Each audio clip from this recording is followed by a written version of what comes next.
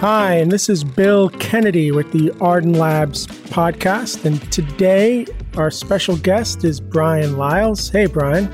Hey, Bill. Hey, community. How are you all doing? Hopefully, everybody's doing great. I know I am. I am so excited that you're talking with us today. You're somebody who, I think maybe we met about 5 years ago. And you're somebody who I've always thought was like maybe the most humble, caring human being, but I'm going to also say engineer, I think that I've met in this community. So I've always looked up to you, and I'm really excited to get your story today. Oh, well, thank you. It's on purpose, and I still think I have work to do, but I'm glad someone gets value out of this. So what I'd like all the guests to do is kind of take 2 minutes to say where you are today, what you're doing, what you're focusing on, and then we're going to kind of talk about your story, about how you got here.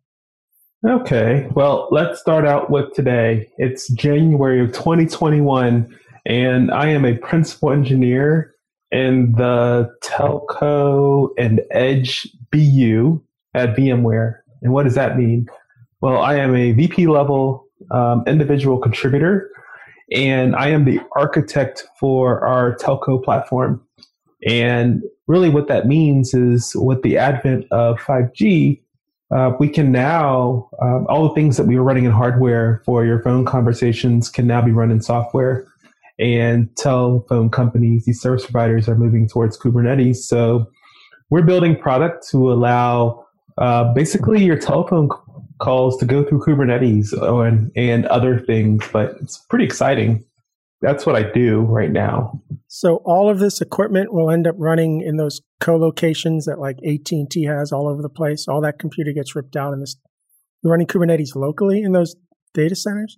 Yeah, actually we are. A quick primer on 5G or really 4G. This works for 4G as well. So you look up and you're outside and you see a cell tower. There's an antenna, and then either on the pole or near the pole, there's a little box, or maybe it's a big box. We're talking to Americans now, so maybe it's a few feet by a few feet, and inside of there is a piece of hardware that runs software called a radio unit. And in the radio unit, we're basically converting that signal coming off of an antenna to bits. So it's basically a DAC. And then what we do is there is a distribution unit and a control unit, which basically proliferates that traffic up the stack, up the OSI stack. So from, let's say, data link and to IP and to TCP, and then ultimately whatever application we're running. And that goes off to some user plane functions where you do voice and data and analytics and all sorts of other things. And that all, for the most part, runs in software. And it's a neat problem too, because Bill, you'll get a kick out of this. Years ago, whether we were doing Java or let's say we were doing Rails. So let's go back 15 years and let's say we were doing Rails, and we made up a website, and we would hit it with like a HTTP GET, and it would come back in like 500 milliseconds or 250 milliseconds. That was fast, 250 milliseconds. And then we were like, let's get down to 100 milliseconds. And then years ago, we realized we could do better, and it was and Go actually made it easier to write these types of sites. And we were getting into places where you would see like, now we're down into a millisecond, or let's say we're like 900 microseconds. That's still too slow for telco. The latencies that we're running in to making sure that we don't have retransmits, let's say for the first hop, so from the tower to the first piece of software and back, let's say 20 microseconds. And that's the level that we're running in. It's actually crazy. It boggles the mind of the things that we can do with software these days. And that software is being written in Go, running Kubernetes, and you're seeing that type of. I will be the first person to say that Go is great. Go does not run. I would not run Go in a latency sensitive environment. When it gets down to that level, whenever we need to guarantee things that are at 50 microseconds or 10 microseconds. Then we go to C++ and C and Rust. And the reason why is Go is great, but you have basically a virtual machine and a garbage collector, and you don't know when it's going to run. So you can't actually say when you can clean up memory. But for a lot of the problems that we're solving, Go is actually great, but other languages are great as well. I was hoping to hear the word Rust when you were talking about that. I'm working on, so it's interesting. Telephone companies are trailblazers, but not because of the scopes. So imagine you're a cell phone provider in the United States. You might have 100,000 poles, 100,000 computers running 100,000 applications in coordination. And because of that, they are very conservative. And so C and C++ are out there, but we're seeing experiments with people doing things with Rust, because Rust actually is a modern expressive language that still allows you to get the performance capabilities you like. Right, without the added latencies we're going to experience with that runtime. So yeah, I think it's interesting. When I'm teaching performance and I'm always teaching, you have to have latency working for you. I never say you got to get rid of latency. No, you got to get the latency working for you.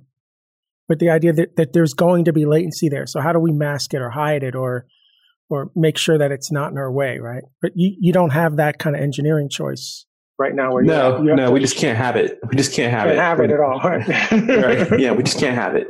And because you don't want it. You want to dial a number on your phone and you want it, and you expect that call to go through every single time. And who knows how many people you're sharing that tower with. So so many things are going, and you get towers now, like towers are up to we're doing 25 and 40 gigabit off of towers now. Just imagine that has to happen in real time.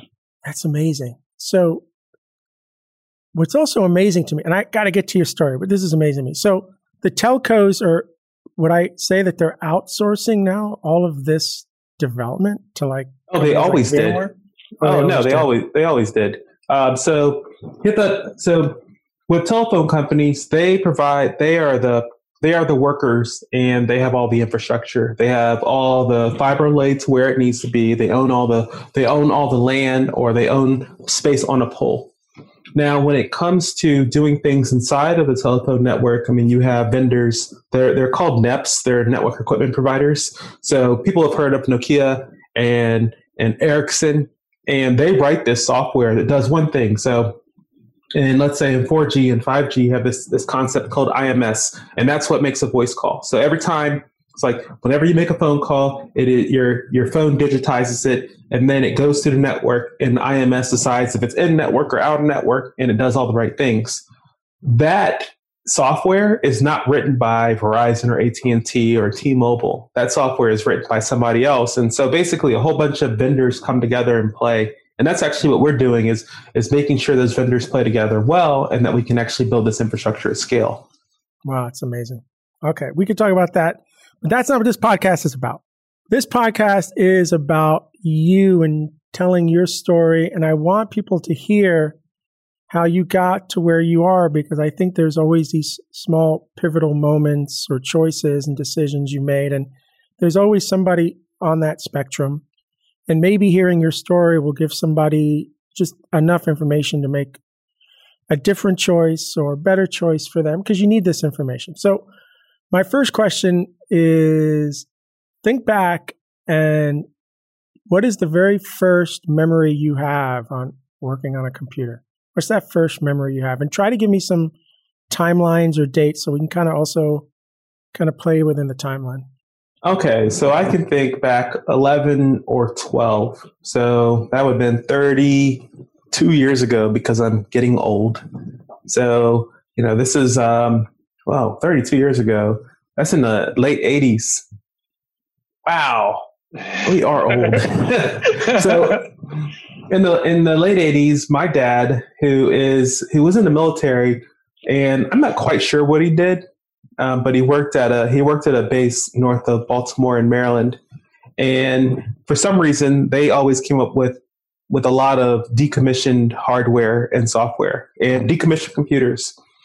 And he actually, one was decommissioned, he was able to bring it home, and he brought it home for me, but he said, you can't use the computer until you learn how to do things on a computer. It's not a toy. It's for work. So he gave me a book that they actually came up with on C++ and C. So I just learned C because I thought that that's how you did computers. I thought this is how we do computers. And so in the late 80s, I'm writing C because that's what I thought it was. And then I realized that I wanted to do graphical things. And at that time, C wasn't where it was. It was you write assembler. So I actually went and had my pirated copy of TASM and NASM, and I wrote assembler. And I just thought that's how it was. And then I learned, oh, wow, there's much higher level languages. So then I went the other way. But I can think back from the late 80s, early 90s.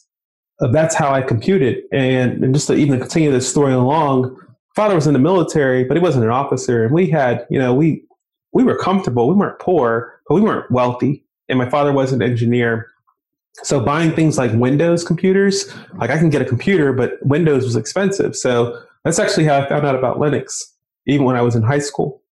And I ran it because it was free and free for me. And the only effort was downloading it on the 30 floppy disk. So this was in the days of early Red Hat, early Slackware, early, the one that starts with the Y that I can't say, YGG, Yagazuril.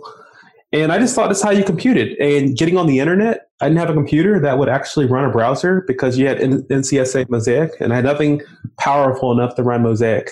So what I would run is I would do Gopher, and I would use links, and I would dial up with, first I was using SLIP, and then I would use a PPP connection. So I was actually going to a command line in a shell, and Bash was not prevalent. Actually, Bash was not prevalent at that time. So it would have been like, for me, it had been like TC shell.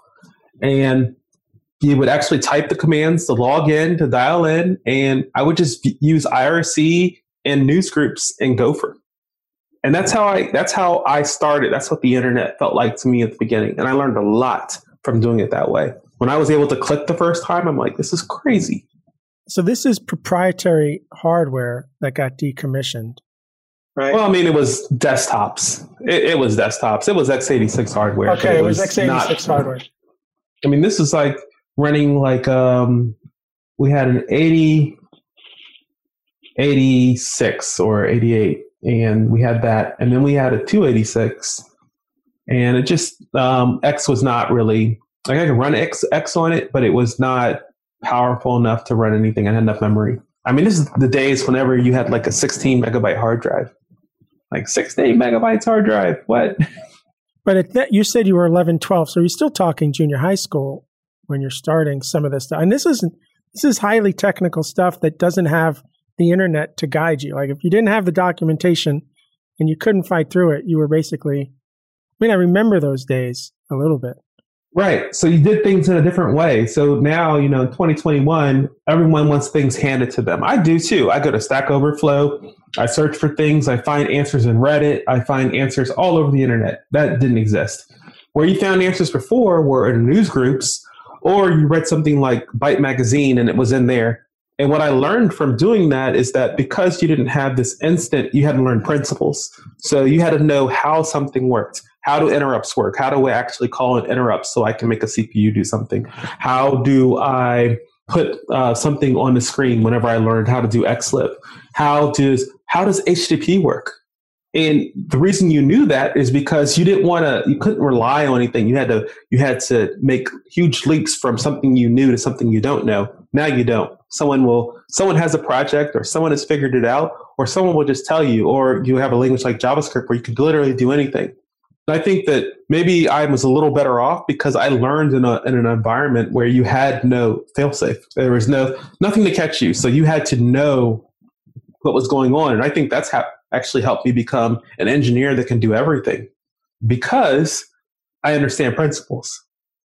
Did you ever find yourself in a situation where you broke the machine and it didn't reboot?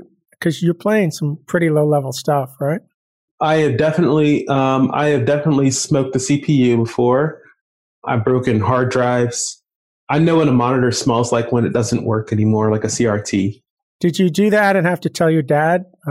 Dad? I was a little bit older. When I was younger, I never really broke anything to the point where I couldn't fix it. but you must have been like afraid. Your dad already set a line like, this is not a toy. Because I broke my first computer and I was so afraid to tell my mom that I spent 2 days without her knowing, and I got it back up and working, One thing he taught me a few things, but one was no fear. Like, you just move ahead. And if you're doing, you move ahead and you're careful, don't worry about things breaking. And then another thing is that I remember this. I was younger. I was probably like 7 or 8. And we lived in Germany and the power was out. And back then, if you're 7 and 8 in Germany and the power is out, there's literally nothing to do. So we were sitting in a room talking, and he taught me how to spell impossible. And then once I learned how to spell impossible, he said, well, here's a lesson. Now that there's nothing impossible. You learned how to do the impossible. You learned how to spell impossible. So nothing is impossible. So that's actually how I live. I still live with that, as a middle-aged man now. I still think the same thing. Nothing's impossible. That's amazing. And if you have kids? Yeah. You're teaching these same lessons to your kids, I imagine. I'm trying. And so you have kids, so you'll laugh about this. So my oldest one, she's an adult. And I will say that she is a great individual. But what I'm realizing, it's not just what the parent does. The child has to really be engaged and want to do the same things, do these things, and actually have that level of inquisitiveness to go out and find out what the world is. Not everybody has it. We can look up. We know this. So my first one, she does what she does. She's in college right now, and she's doing okay. But she doesn't look at computers the way that I do. I looked at them as basically the anything machine. Anything is possible with this. Now, my youngest daughter, she just turned 13. So, she's a teenager now. And she has never known a time where there's not been an iPhone. Like, the iPhone is older than her. And everything is always there. Like, she doesn't even watch TV. She doesn't have one in her room. She watches YouTube on her tablet. And I think that she has the wanting to know, but it's a different world now because so much more information is out there, and they're not forced to learn the basics. So I try to explain it to her about this is why. That's actually the most important thing, knowing why something is, and then you can figure everything else out. So let's get back to you. I want to talk to you about your high school experience. You're working with computers at home, thanks to your dad being able to bring home equipment, and you're learning all that. Were you able to extend any learning in high school? Did they have programs for you with their computers? What year are we talking about when you were in high school?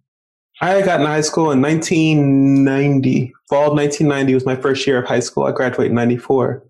So in my junior and senior years, we had a computer lab the whole entire time, and it's where you went to go type on WordPerfect. And we had programming classes, and in the programming classes, they taught COBOL and Python. I did not code. I mean, I knew, not Python, Pascal, not Python at that time. So I learned Pascal way past what they were teaching in a school, and I learned COBOL enough to pass the class. But at that point, I actually knew how to program. I actually knew C++ at the time. So I spent my time writing things in C++.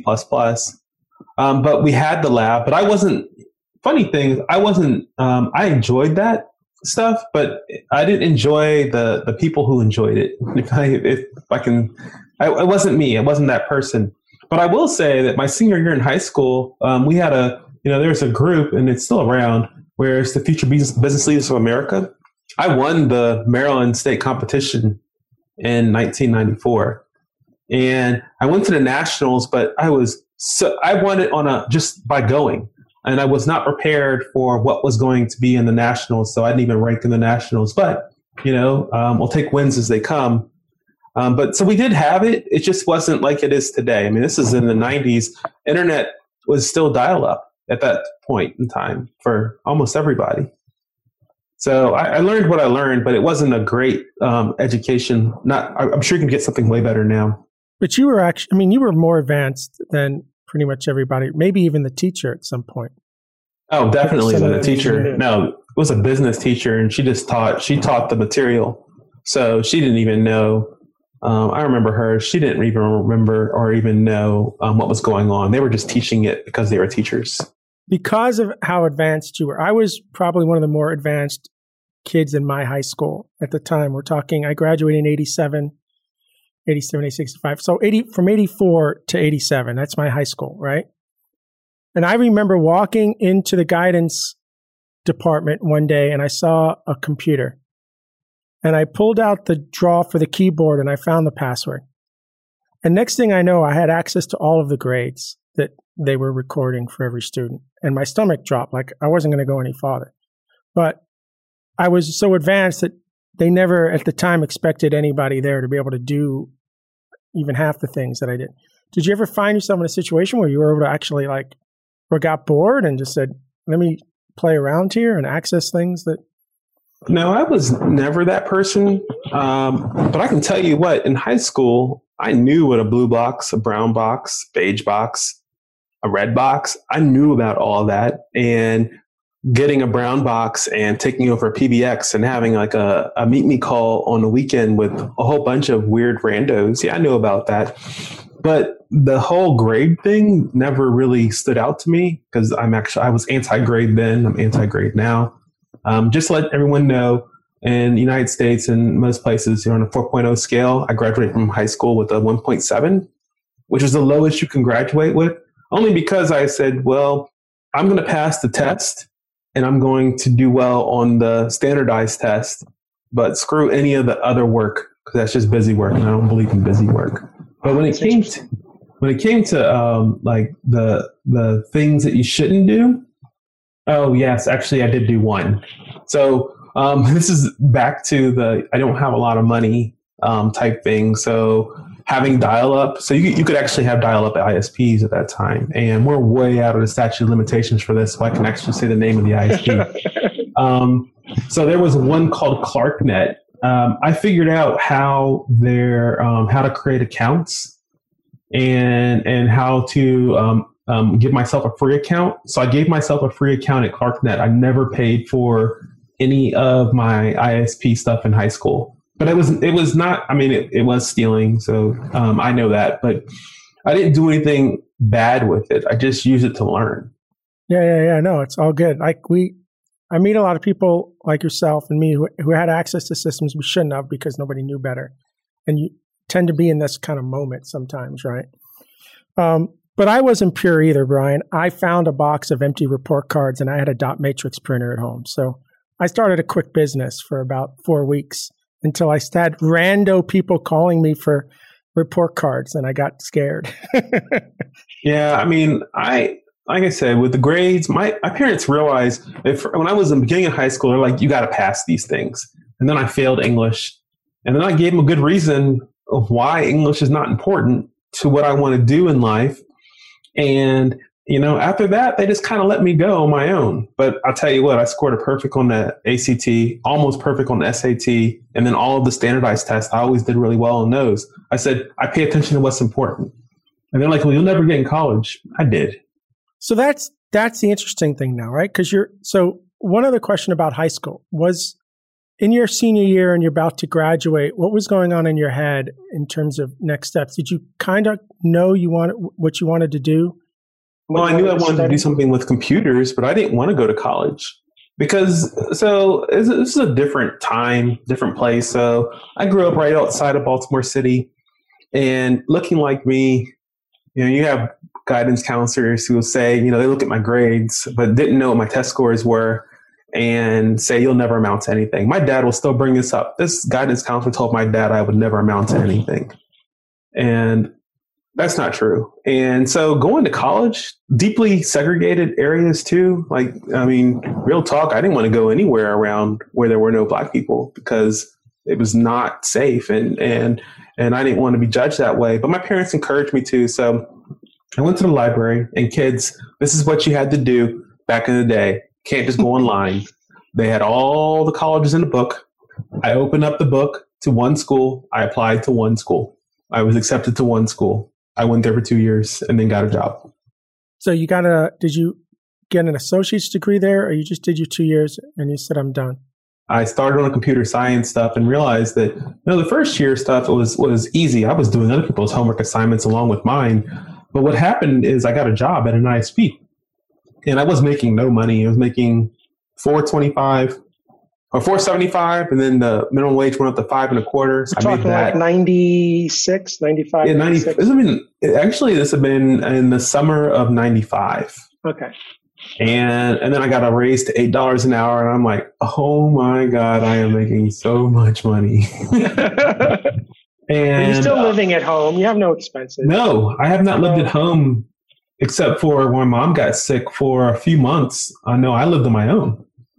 But even still, I was in Indiana at the time, and you could live on $8 an hour. I mean, it wasn't like you were living in luxury, but you could live on it, have a roommate.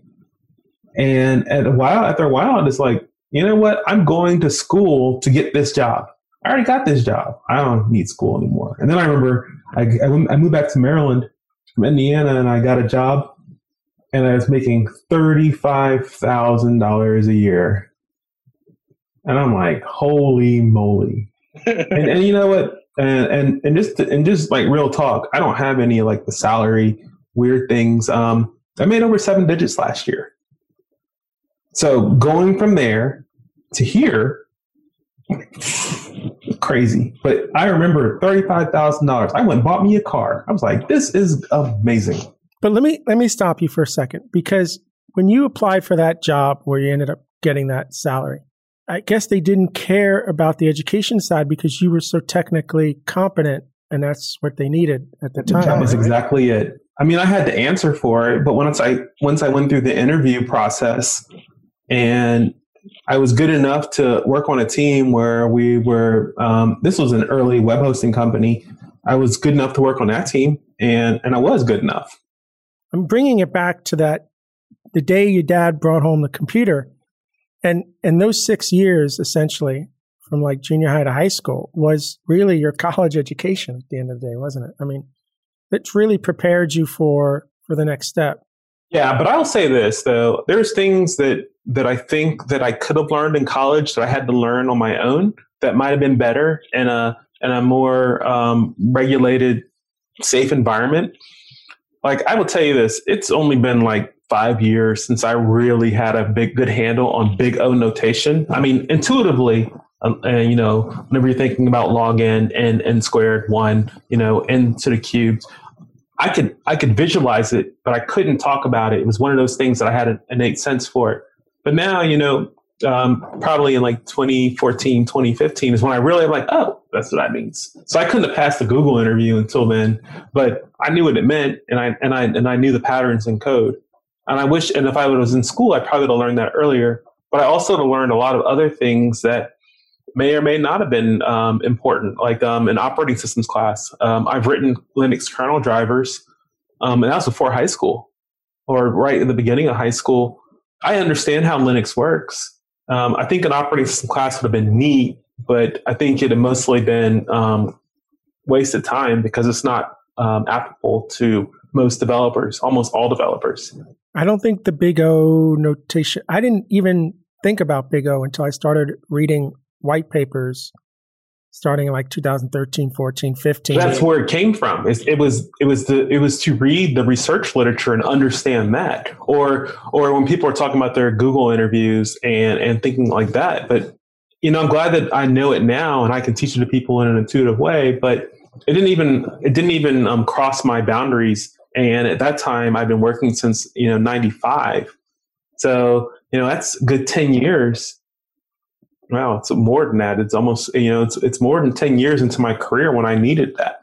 Well, I feel like there's two, I'm going to generalize here, two kind of classes of engineers. There's those that are really industry oriented, and that's been me. Solving the business problems and trying to get them to work in a reasonable way that's maintainable. And then I feel like there's a whole level of academic engineers, the ones that Big O matters, the ones that a lot of what's happening with the stuff you're doing today requires a lot of kind of academic engineering. Yeah, and I respect it. You're right. You're right. There's a whole class of software. So if you're thinking about writing performance software, not like a faster web server, but thinking about whenever you're passing bits, so over network interface or in a file system. And then you have to actually think about some of that research level stuff. Like writing a file system is difficult and it's a very researchy topic. You probably want the person who's thinking about that, they need that formal education. But for for business problems, there's another whole conversation that can be had there that this is actually, they're both programming. Driving a taxi cab and driving a tractor trailer are both driving, but they're different. Yeah. And you need different education and different goals for both. I agree. Let's get back to the job. So it's 95, 96. You're in university. You got this job now with this really, at the time, great salary. What were you doing in that job? Okay. So at that time, we were building a web hosting company, and at the time, it was one of the largest web hosting companies in the United States. We had a ring around the United States. It was a fiber ring. It was like 672 megabits per second, which is back in the mid 90s was crazy. I had frame relay to my house, so I had 384 kilobits per second to my house. That was amazing. Everyone had Suns, and later on we had SGI machines on our desktops. And what we were building there was a web hosting company. So imagine if you're hosting web, all the things you would need to do. So provisioning machines, doing monitoring, and doing security of that. This is 95, 96? Yeah. Everybody had their own data centers back then. No, it was all porn. Don't get me wrong. It was all porn. It was all porn. Wow. But even the thought of that back then, it didn't even hit my radar screen. Wow. It was, and it was there, and we built all this neat stuff, and that was the first time I ever got fired. Actually, the first time I got fired from that company because how long were you there? Yeah, how long? I was there about a year, but at that time, so I'm 20 years old now, and I'm like, you know what? This whole getting up and being at work at 9 a.m. is ridiculous. I think best in the afternoon. So why don't I just come in when I think best? And they had a problem with that. And after a while, they're like, you can't work here anymore. And I'm like, whatever, I'll get another job. And I did. So it's how long did it take you to get the next job? So I kind of regressed after that, and I went, and it wasn't very long. It only took me like a week or so. And I worked as an IT person in a school district. And that was the worst job I've ever had. I got fired from that job too. But that was the last time I was ever fired. So you were there probably less than a year? Again, you had to wake up in the morning? I was there just a few months. Yeah, it was awful. You know what's funny? I always told people that if I had a job that required me to be in the same place every day at the same time, I wouldn't make it. I would get fired. I can't handle that either. I feel you. Yeah, I mean, I'm better now. And I actually, as I've grown up, have children and my life is different. I like to get up in the morning and work in the mornings, but it was more of, I didn't control my outputs. And even as like a junior developer, junior engineer, junior person, if you can't control your creative outputs, that was very stifling for me. And I think that was my problem. Doing IT for schools, you just go install computers and then you fix something and then you go to another school. And I'm like, this sucks. So what's the job that you get after the school and what year? Now we got to be close to. Oh, wow. So we're in 97. Oh, okay. I went and I got a job at a company called World Duty Free America, and they're a duty free shop. And I was a Unix admin at World Duty Free, and not your normal. So you think I'm a Unix admin. So we had SCO. Actually, we had a lot of SCO and AIX. And so all over the world, behind the registers in the back offices, we had SCO. And then for like bigger stores, back in on bigger computers, we had AIX. So I would go to all those duty-free shops. And so I traveled literally everywhere in the world. And I maintained point of sales for those. And this was the same time. This is right before the SCO law problems. But that was what I did. I did that for about a year. So two things there. Define SCO, because that's a new word. Oh, SCO. What do you mean? SCO Unix. So okay. I know AIX. I knew IAX. That was IBM. Yeah, that was IBM. So SCO was their own thing, and I don't remember exactly why they went out of business, but it was some kind of either copyright or trademark or patent infringement, and they basically just went out of business. So you're running these, I guess, little mini frame, like these aren't microcomputers now. You're running IAX. You're running some larger machines. You're running an IBM SP class. Basically, in the late 90s, that was a supercomputer. Those computers were so powerful, and the magnetic resonance between those. First of all, they were about $1 million a pop. They're probably like almost 7 feet tall, and you couldn't put them close together because if you put them too close together, the magnetic resonance between the disk would actually affect one another because they were that densely packed. Those machines were amazing. I've never seen, only in some Sun hardware, where you could actually pull a CPU out of that thing and replace it while it was running. You could reboot it without rebooting it. You could basically reboot the operating system and then swap it out. So the machines never went down. It's amazing. But they ran Corn Shell, so they were horrible. They were horrible on the desktop. Oh my gosh. You're running an entire POS with the back system on that machine, store. And we had crazy DR, like even in the late 90s, we had DR. We had our machines in our office outside of Baltimore. And then up in New Jersey, outside of New York, up near Newark, we had a whole DR, and we would actually do that. And we actually had a pretty cool system to do all this retail. So you imagine have 100 stores, point of sale across the world. So all these airport shops and all these border stores, and we kept it up. And we went through the Y2K, and nothing went down. Were you moving data out of those POSs to a central database, or everything was manual reports still back? Yeah. So I wasn't. So here's funny things. I knew how to write software, but I didn't have confidence to be a software developer at that time. I could write software, and I would actually approach my Unix administration as a software developer. But what they would do is it was a lot of batch. Actually, most of it is all batch. So you just take daily sales and inventory, and you move them back and forth. And it was a lot of times it was over dial-up, or if it was a bigger store, it was a lease line somewhere.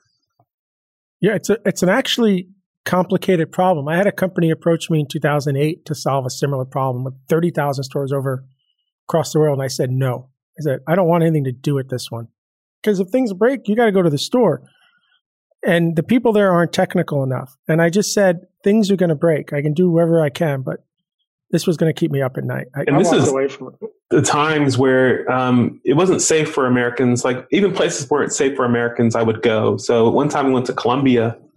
That's Colombia, the country, and we're down there. And in some place, one time I went there, I couldn't leave the airport, and while I was there, I had a guy with a gun who followed me around. Wow. To make sure I didn't get kidnapped. Oh, but then I was thinking, they don't want me. I just go.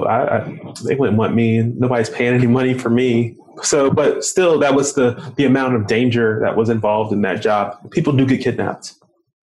So, how long were you with that company? It was not much past.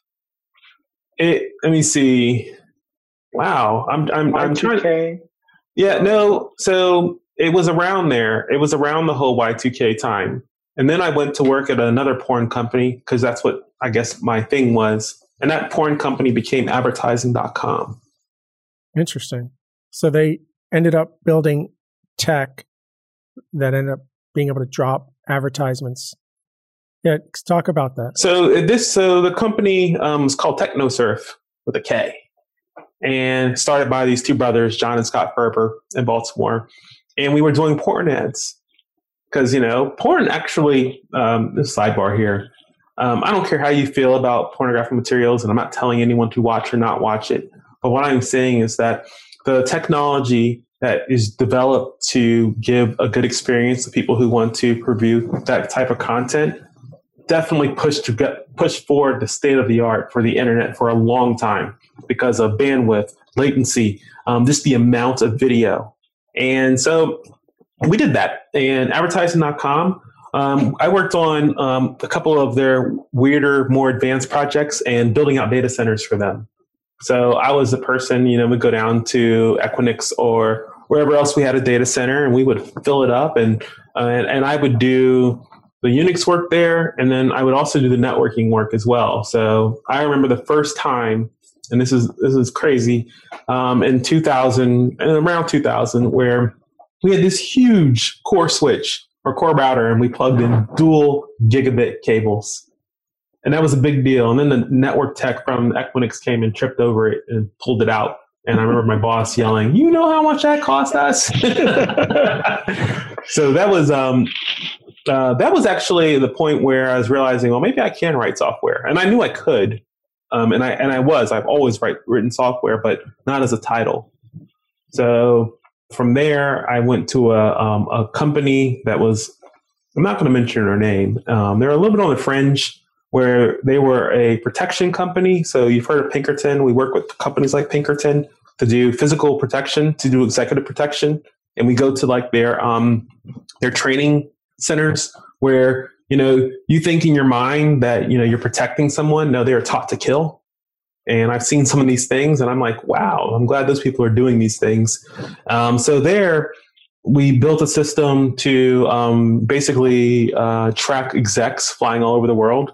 And we would basically work with the United States and other governments to provide travel advisories. While I was there, this was when AWS was just started offering their you could create your own book. So actually, I've written I've generated lots of books, hundreds and hundreds of books on AWS that probably don't exist anymore. And that was where I did programming or matching up from, let's say, from Sabre, the travel software company, pulling PNRs from there, which are basically the records of trips, and matching those up and actually figuring out where our people are in the world at any given time. So that's what I wanted to ask you, because you're talking about maybe 2004. Well, so this would have been, so I was there in 2001. Actually, I was there from 2001 till 2004. All right. So like mobile phones are not yet, I think iPhones are just. We went from 1G to 2G. So we went from analog phones to digital phones, like digital voice while I was there. So that was around, 2003, early 2004. So you're not building mobile apps yet to track all these people. So I was going to ask you, how are you tracking all these people? It was a lot of, it wasn't like an automated way. People had to register where they were, and then we can register where their security was. And actually a lot of big companies, when you leave the country, this is why, hey, if you work at a big company, it's why they track you. It's not because they care where you are. They need to know where you are if something bad happens. And that's where we got a lot of our information from. So what I'm seeing from you so far, from, let's say, high school to 2004, is if I were to look at your resume, it would have been flashing warning signs all over the place because you're bouncing almost every 2 years. Yeah. Well, I will tell you why, and I didn't realize this until, a few years back.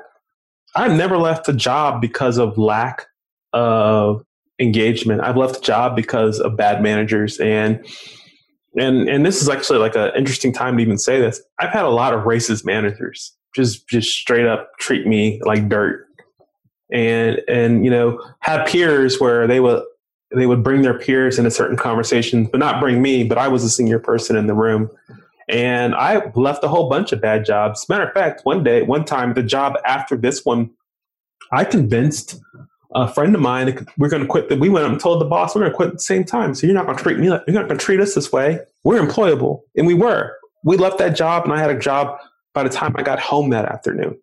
And it's not because I left because I was doing poorly. No, I'm a high performer. Well, I was left because it was a bad environment for me. And you never had one interview question this? Oh, they do. If that's what they're looking for, then I don't want to work there. I don't. There's usually a reason whenever we see a lot of short tenures, and you find out the person is competent of why they left. So if you see short tenures and then you see that I'm an idiot, well, you can make your decision. But if you see short tenures and I'm not an idiot, hey, there's something else going on there. I might not have even brought you in for an interview looking at a resume like that. Like, I find it super interesting. Your loss.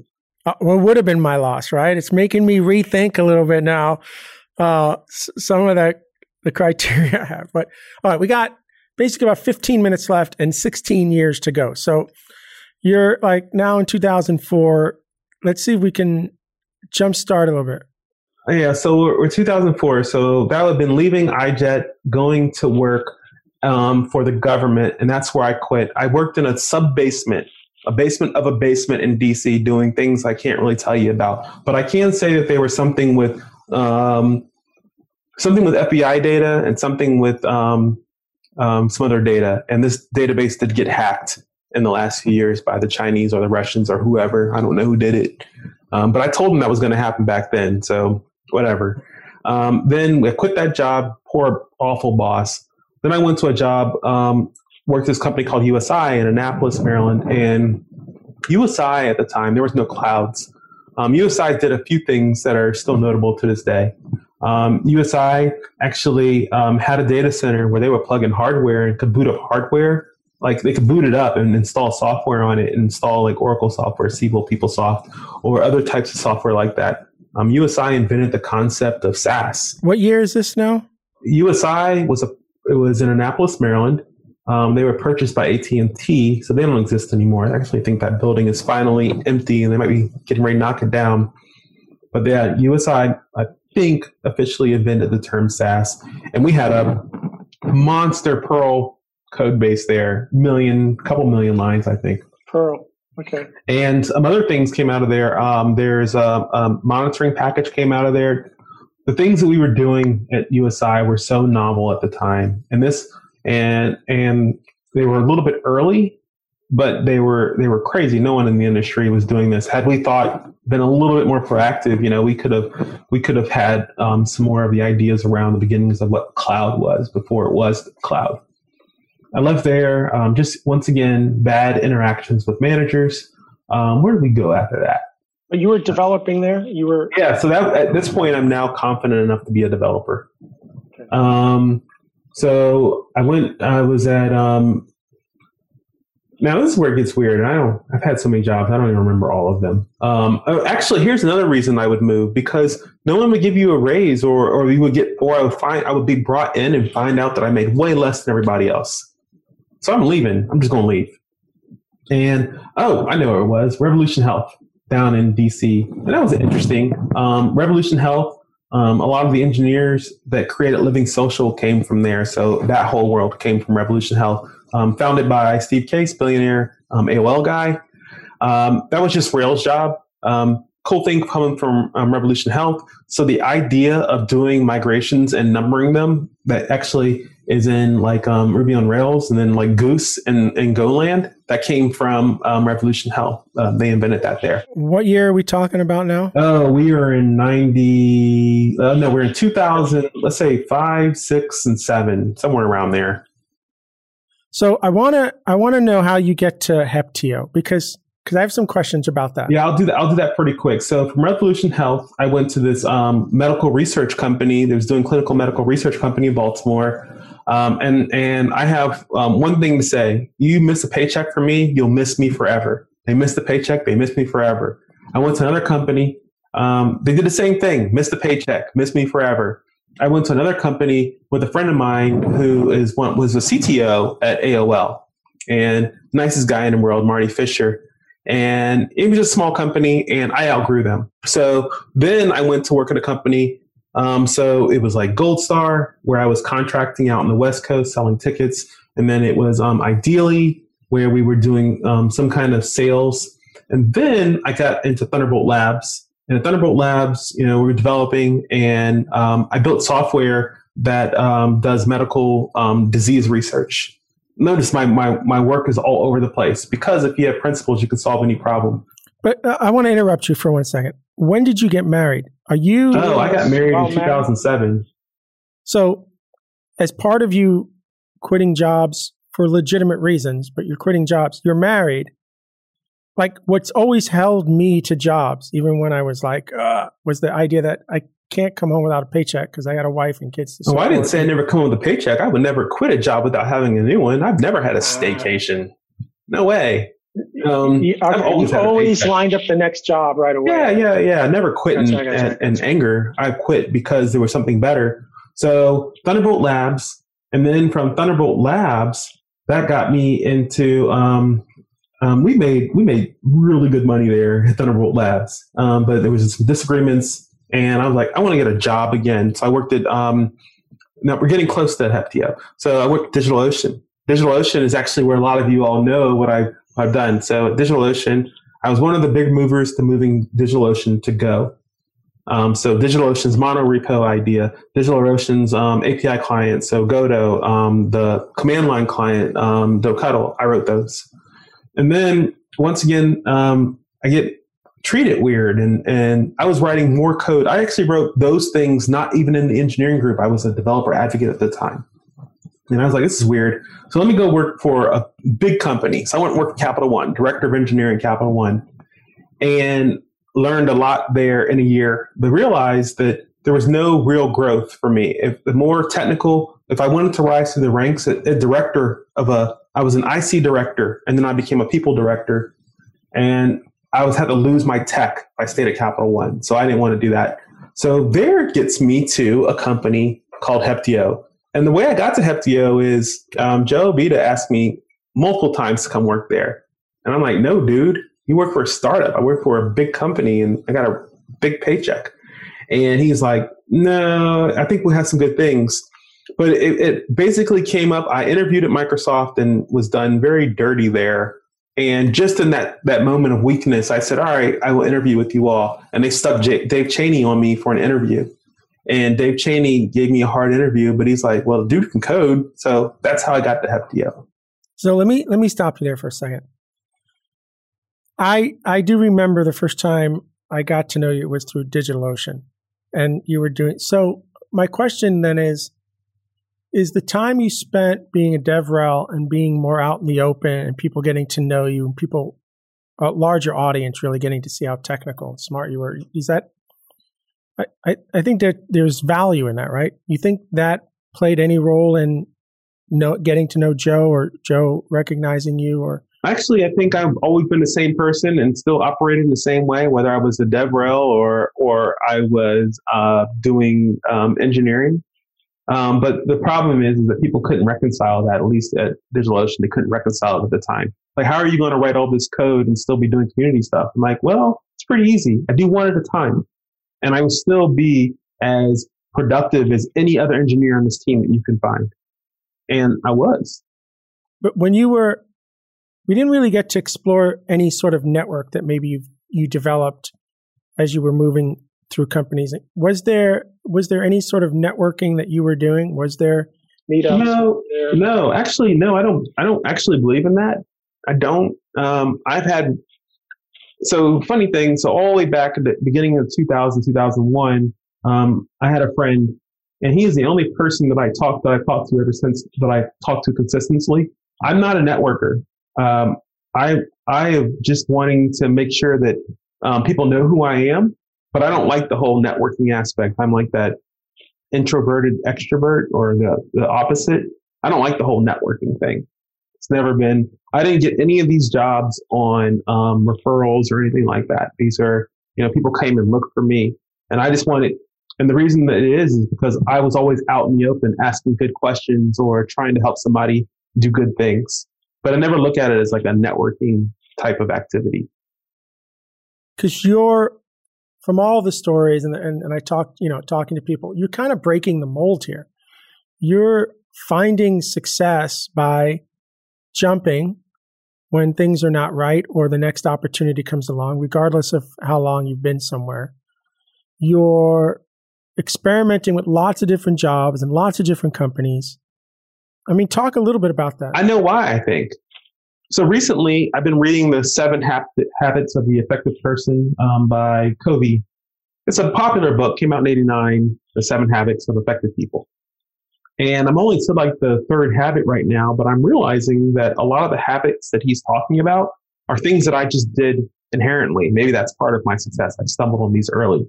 One of the most important things, and I'll tell this to any engineer, any person, you never go into something without having a goal. So no matter what's happening, I always have a goal. I'm always working in a direction. Even if I get there in a non-traditional means, I still get there. And the problem is now people are they don't have any goals. Their goals are to make money or their goals are to be the boss. Like, no, mine are to have the freedom to do whatever I want, whenever I want. And what does that mean? Well, it changes over time, but that's still my goal. And even when I'm writing software, my goal is to do this. When I'm solving product problems, our goal is to do this. Now let's start at the beginning. What are the inputs? And then working my way. And I've always been able to do that. So it seems like I'm moving around in crazy directions. But the thing is, I'm so focused on where I wanted to be, which was independent enough to do whatever I wanted. I would always find myself in that right spot. Wow. Okay. So we could take 5 more minutes here. You had a great experience at Heptio, right? Like VMware ends up buying Heptio. So I imagine this would have been one of the first jobs where you stayed for more than 3 years. Yeah, actually. So starting from my Heptio first date to now, I am over 3 years. Okay. And how are you liking VMware in terms of, because now you're back in a very large enterprise, right? You're back in that, but there's security there, and it looks like you're solving some interesting big problems. Yeah, well, the organization has supported me as a contributor and has recognized my efforts as a contributor and has promoted me because of those efforts. Overall, my experience at VMware is very good. But I will say this, when you're working at a large company, there's a large span between sometimes the doers and the idea people, or the doers and the people who can make all the decisions. And that sometimes is a problem. Well, not for me personally, because I'm going to find out, but it's a problem for a lot of people who get sucked into it. And I tell you what, big companies will make you lazy because there's always someone else that can do whatever you're going to do.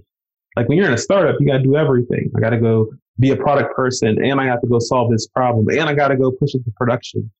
And sometimes in these big companies where those are all 3 separate roles with 3 separate executives who run that. And sometimes things are challenging. But I think if we can change what we're actually working towards, we can actually make that better. And that's the hard piece. That's the hardest part of my job right now. Wow. Okay.